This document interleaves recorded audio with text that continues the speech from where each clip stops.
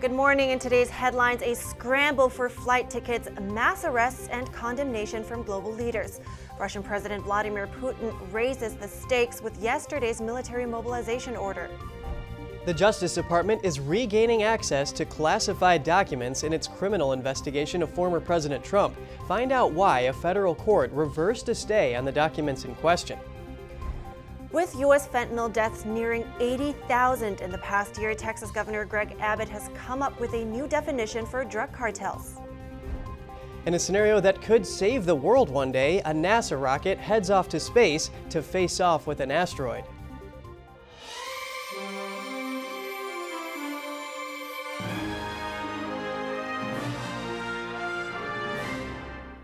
Good morning. Welcome to NTD. I'm Kevin Hogan.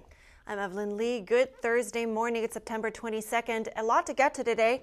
So we start off with President Biden and British Prime Minister Liz Truss. The two leaders condemn Russian President Vladimir Putin, accusing him of using dangerous rhetoric. That's in response to Putin's mobilization order yesterday and the thinly veiled nuclear threats he made. NTD's Daniel Monahan has more. President Joe Biden rebuked Russia for its escalating nuclear threats yesterday while addressing the UN General Assembly and warned Putin that a nuclear war cannot be won and must never be fought. Biden made the comments hours after Russian President Vladimir Putin announced a partial mobilization to call up 300,000 reservists. Experts are calling this a significant escalation of the conflict which has kept Europe on edge the last 7 months. Putin also played the nuclear card, stating he will not hesitate to use nuclear weapons to protect the country's borders. This signals he will stop at nothing to halt the Ukrainian counteroffensive. Biden remarked that the world is seeing disturbing trends of escalatory rhetoric involving nuclear weapons, not just from Russia, but also China, North Korea, and Iran. We cannot let the world now slide backwards.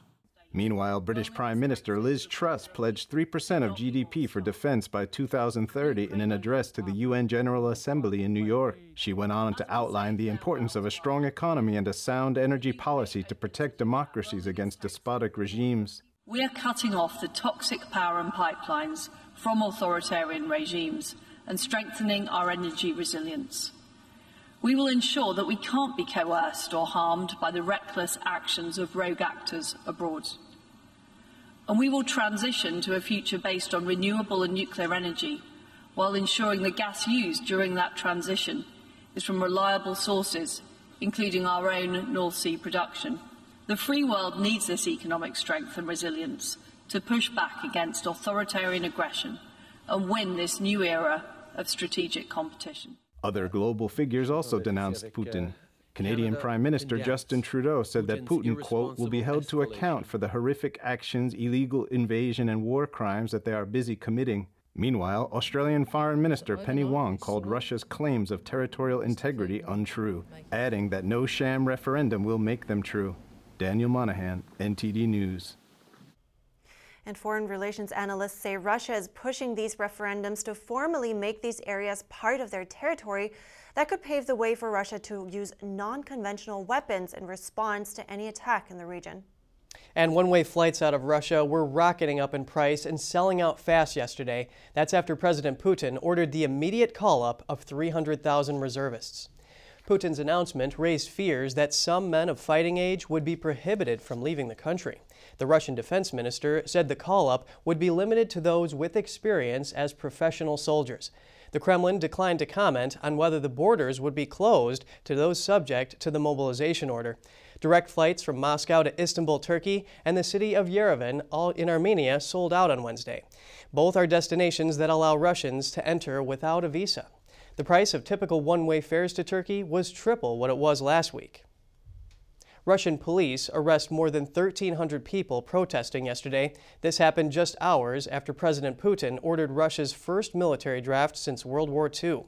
The protest monitoring group said those figures included around 500 in Moscow and about 550 in St. Petersburg. Unsanctioned rallies are illegal under Russia's anti-protest laws. A Russian Interior Ministry official said officers cut short attempts to stage what it called small protests. She went on to say that the protests were all stopped, and she said that police detained those who violated laws, taking them to police stations for investigation and to establish their responsibility in the protest. The Moscow prosecutor's office warned that organizing or participating in protests could lead up to 15 years in prison. And for more on this, we're bringing in Captain James Fennell. He is a former director of intelligence for the U.S. Pacific Fleet in the Navy. Good morning, James. Good morning, Evelyn. Nice to be with you. Good to have you. We know Putin is moving 300,000 reservists to the front line, many of whom haven't been in battle for a long time. So I'm wondering, how will Russia implement this partial mobilization?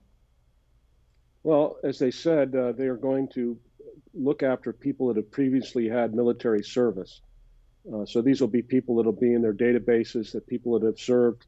And so, of course, there'll be some training that they'll have to go through, some upgrades and some, checking of their physical status and those things. So this won't be a light switch. It won't happen overnight. But what it signals is an intent by Putin to continue to escalate the situation with Ukraine. And despite the protests, with the numbers that I've seen, anywhere from 1,000 to 1,500 people have been arrested in the last 24 hours, you still probably are going to find enough people there that are willing to serve because they know that they're being told that they're fighting not just NATO, but the collective West, as their defense minister said yesterday. And I mean, Russia has demoralized and defecting troops. They have people back home scared and protesting now, like you just mentioned, but now they will also have 300,000 more soldiers at the front line. So putting things into perspective, in which direction do you think the war will go now? I think that Putin is basically responding to the Ukrainian offensive, counteroffensive that has occurred over the last month. And he's basically telling the world, I'm not backing down. And so these 300,000 additional troops, which is, as you said, unprecedented since World War II to have a conscription, these will be filtered into the Russian army, probably not for an offensive before the winter, but essentially to say we're locking down our positions and holding our own through the winter, and then we will maybe go on the offense in the spring. And with those unrests in Russia, I want to know, how are the potentials that the domestic situation could affect the war and Putin's decision in the war? Well, I think that's something that the world will be watching and signaling, whether or not there's enough dissent amongst the populace in Russia for him to have overstepped his position. But we've seen in the past that when we get hopeful that a dictator like Putin has stepped too far, they seem to be able to always land on their feet and retain control of the country. So I don't think we should expect that he's going to be in a position of weakness. If that happens, that's good, but I think we need to prepare for the worst. I'm a little bit concerned when I hear statements from leaders in NATO and in the United States talking about Putin being desperate, and this is an act of desperation. It may be, but we need to take his threats seriously, especially his threats to use nuclear weapons. Right, that was my next question about Putin's threats about using nuclear weapons. You think they should be taken seriously? Oh, yeah. You take people that have nuclear weapons and have a history of using violence to get what they want very seriously. And so we should, instead of dismissing this or saying he would never use them or this is a bluff, we need to have plans in place for what do we do if he should use tactical nuclear weapons or, heaven forbid, even strategic nuclear weapons. Thank you so much for your insights, James Fennell. We certainly will keep a close eye on this. Thank you. Turning now to U.S. domestic affairs, the Justice Department can resume the use of classified documents in its ongoing criminal investigation of former President Trump. That's after a federal appeals court decision yesterday. The documents were seized by the FBI from Trump's Florida estate in an unprecedented raid on a former president's home. The ruling came from a 3-judge panel of the U.S. Court of Appeals for the 11th Circuit. It reverses a stay on around 100 records with classified markings and partially halts Special Master Judge Raymond Deary's review of them. Deary's review would have allowed Trump's legal team access to them. Deary will be able to continue his review of the other 11,000 documents seized in the raid. His job is to ensure that investigators in their investigation don't use records belonging to Trump or any documents on which he has executive privilege. And the court in Deary called on Trump's lawyers to explain if the documents had been declassified. Trump's legal team did not clarify, so they've both determined the documents should be treated as classified for now. Trump and other Republicans have accused the FBI of targeting him for political reasons to stop him from running for president again in 2024. And more news on the former president. New York Attorney General Letitia James is suing former President Trump, the Trump Organization, and 3 of Trump's adult children.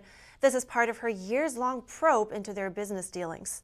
New York Attorney General Letitia James announced Wednesday that she has filed a lawsuit against former President Trump, the Trump Organization, and its senior executives. She claimed that they are responsible for $250 million worth of financial fraud. The complaint demonstrates that Donald Trump falsely inflated his net worth by billions of dollars to unjustly enrich himself and to cheat the system, and thereby cheating all of us. He did this with the help of the other defendants, his children, Donald Trump Jr., Ivanka Trump, and Eric Trump, and former Trump Organization CFO Alan Weisselberg and Trump Organization Controller Jeffrey McConney. James claimed that from 2011 to 2021, Trump and the Trump Organization knowingly and intentionally created more than 200 false and misleading valuations of assets, and that they did so to obtain a variety of financial benefits, such as having banks lend money to the Trump Organization on more favorable terms. The Attorney General is asking the court to do the following. We are asking the court to, among other things, permanently bar Mr. Trump, Donald Trump Jr., Ivanka Trump, Eric Trump, from serving as an officer or director in any corporation or similar entity registered and or licensed in New York. To bar Mr. Trump and the Trump Organization from entering into any New York State commercial real estate acquisition or from applying for loans from any financial institution in New York for 5 years.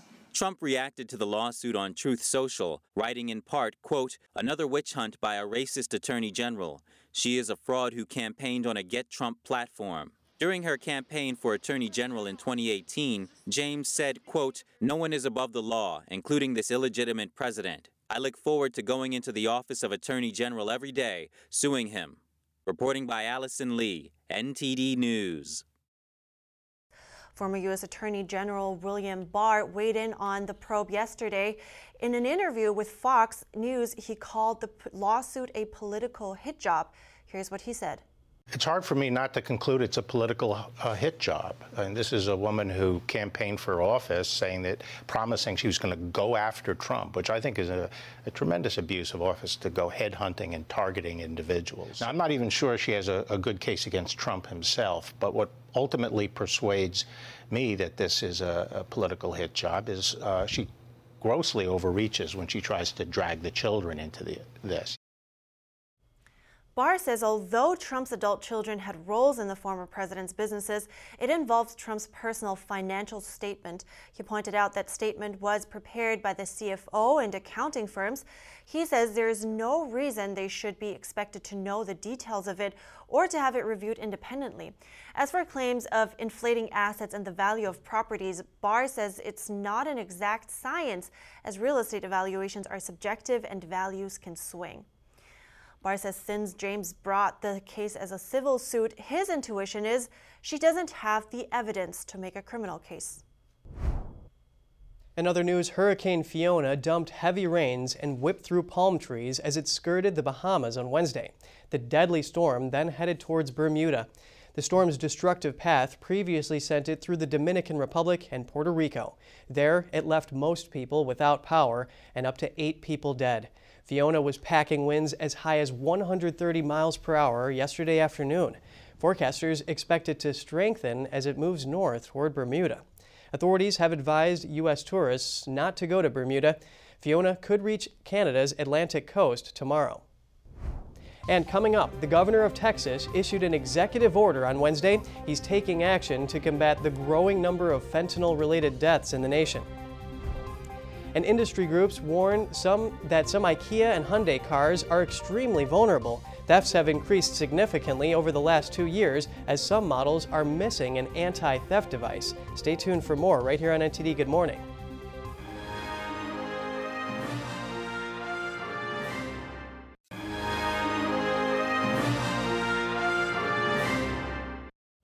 Welcome back. Mexican drug cartels operating in the state of Texas will now be classified as terrorists. Texas Governor Greg Abbott issued an executive order on the designation yesterday. NTD's Jeremy Sandberg tells us more. One pill can kill. The announcement was made at a press conference Wednesday. These Mexican cartels are violent, deadly threats to every Texan and every American. It came in response to the growing number of fentanyl-related deaths in the state and the nation. Fentanyl is a scourge where just one pill kills. To save our country, we are escalating our efforts to get these gangs as well as these drugs off our streets. According to the CDC, over 75,000 Americans died from drug overdoses that involved fentanyl between February 2021 and February 2022. Reports show under 4,000 Americans were killed in terrorist attacks worldwide between 1995 and 2019. Most of those occurred on 9/11. The Texas governor says cartels have stooped to a new low by producing and distributing counterfeit pills disguised as real medication. He says many have died from laced painkillers, anxiety pills, and even rainbow-colored fentanyl made to look like candy so that children will take it. Well, fentanyl is a clandestine killer, and Texans are victimized by Mexican cartels that produce and import it. So cartels are terrorists, and it's time that we started treating them that way.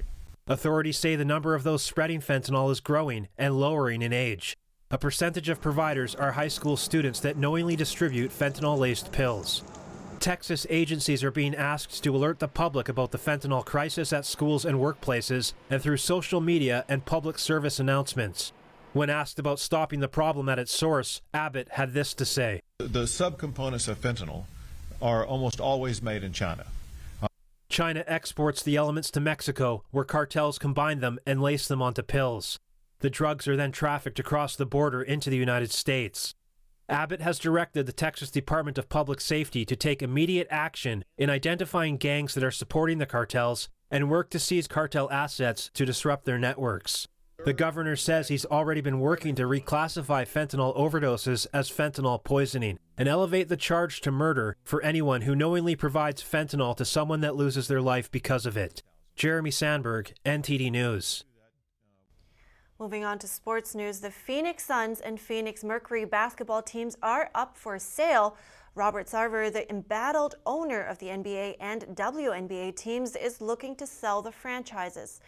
This after the NBA suspended and fined him $10 million for a hostile work environment. The NBA commissioned an independent investigation last year about Sarver's alleged behavior. The report found he used the N-word on multiple occasions, made sex-related comments in the workplace, and engaged in inappropriate physical conduct toward male employees. Sarver apologized but disagreed with some of the allegations. Several NBA players and sponsors have been calling for his resignation. Some Hyundai and Kia cars and SUVs are missing a key anti-theft device, leaving them vulnerable to thieves. An insurance industry group says these cars are twice as likely to be stolen because their keys lack computer chips for theft immobilizer systems. The thefts apparently started in the Milwaukee area 2 years ago and spread to multiple Midwest cities as instructional videos appeared on social media. Chip keys communicate with another chip in the ignition switch. If they match, the engines will start. If they don't, a thief can't start the engine. The National Insurance Crime Bureau says to help prevent theft, owners should roll up windows, lock doors, and take both the key or fob with them. They are also advised to park in well-lighted areas or a garage. Coming up, if an asteroid is ever going to be a threat to Earth, NASA might have a solution for it.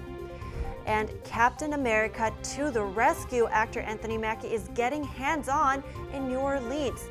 He's helping to fix roofs for residents that were damaged during the recent Hurricane Ida. That's after the break.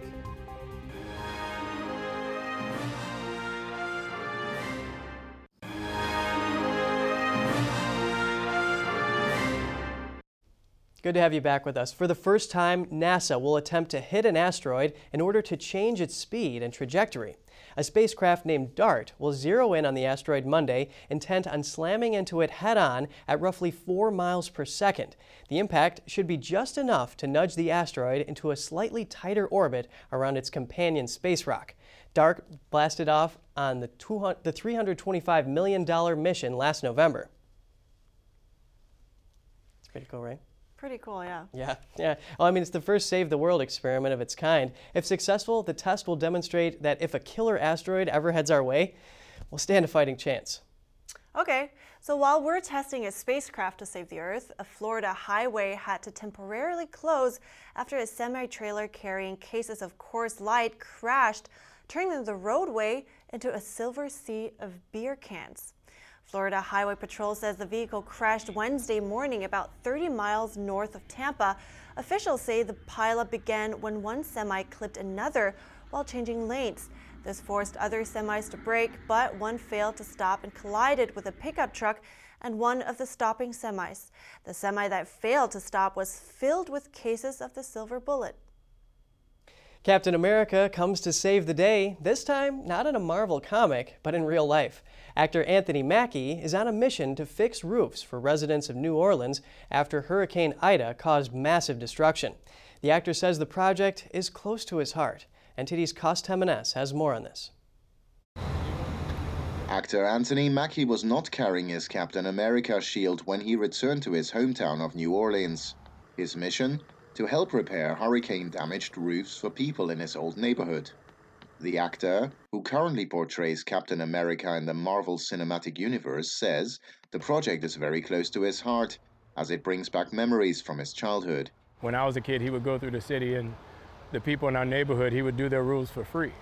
You know, that was the importance of growing up in Gentilly, and specifically the 7th Ward. It was a community effort. You know, if an old lady on your street got a shingle missing, you go on a roof and you fix the shingle, no question asked. Mackie is working with GAF, one of the country's leading roofing manufacturers.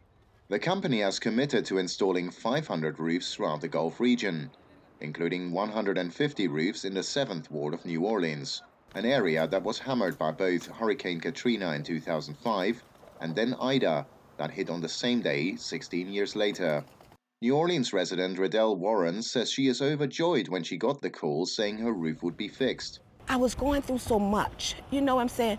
Taking care of my little sick daddy, then wondering how I'm gonna do his house, wondering about the roof of my house, and you ain't got enough money. And I'm like, and God just sends you people, you know? He does, he sends people to help you. GAF is also training people in roofing skills through their GAF Roofing Academy. They teamed with Rebuilding Together New Orleans, which is supplying the labor, while GAF is supplying the materials and paying the costs. We're talking about people that make New Orleans who it is and make communities who they are. And so as we started kind of getting into deeper conversations, we wanted this to highlight a neighborhood that we thought represented us. Mackie, whose family owns Mackie One Construction, grew up working in the roofing business before going on to his acting career. In recent years, he's appeared in numerous Avengers movies as Sam Wilson, also known as Falcon, and is taking over the Captain America role. It gives me a sense of pride that I'm doing my people a service. You know, I know what people in this neighborhood go through because I was born in this neighborhood, I grew up in this neighborhood, and I now live in this neighborhood. Mackie says it's important to him that he brings the gifts and blessings he received in his life back to the city. Condemns, NTD News. Superhero on screen and in real life. Yeah, I mean, their actions must have brightened their days. Talking about brighten your day, you know what will put a smile on your face? Tell me more. The Comedy Pet Photography Awards, where pet owners share their hilarious photos with the world, and they have announced their winner today. The overall winner is Kenshi Morinaga from Japan with a photo of 2 cats with no head. This image went up against 2,000 funny pet entries. There were several other category winners and 8 highly commended winners. The competition was held over the summer. The winner of the competition gets the title of Comedy Pet Photographer of the Year, a cash prize of over $2,000 plus more than $5,000 to give to a chosen animal charity. Oh man, those are some really good photos. Yeah, I know. I love them all, but I'm not sure. I also can't decide which one is my favorite, so I'm glad I'm not a judge there. I like the one with the cat in the hedge sticking his head out. Oh, yeah, that's a good one. All of them were very funny and very cute. But we're ending it here now. Don't forget to share any ideas or feedback you may have at goodmorning@ntd.com. That's it for today. Thanks for watching. I'm Evelyn Lee. And I'm Kevin Hogan.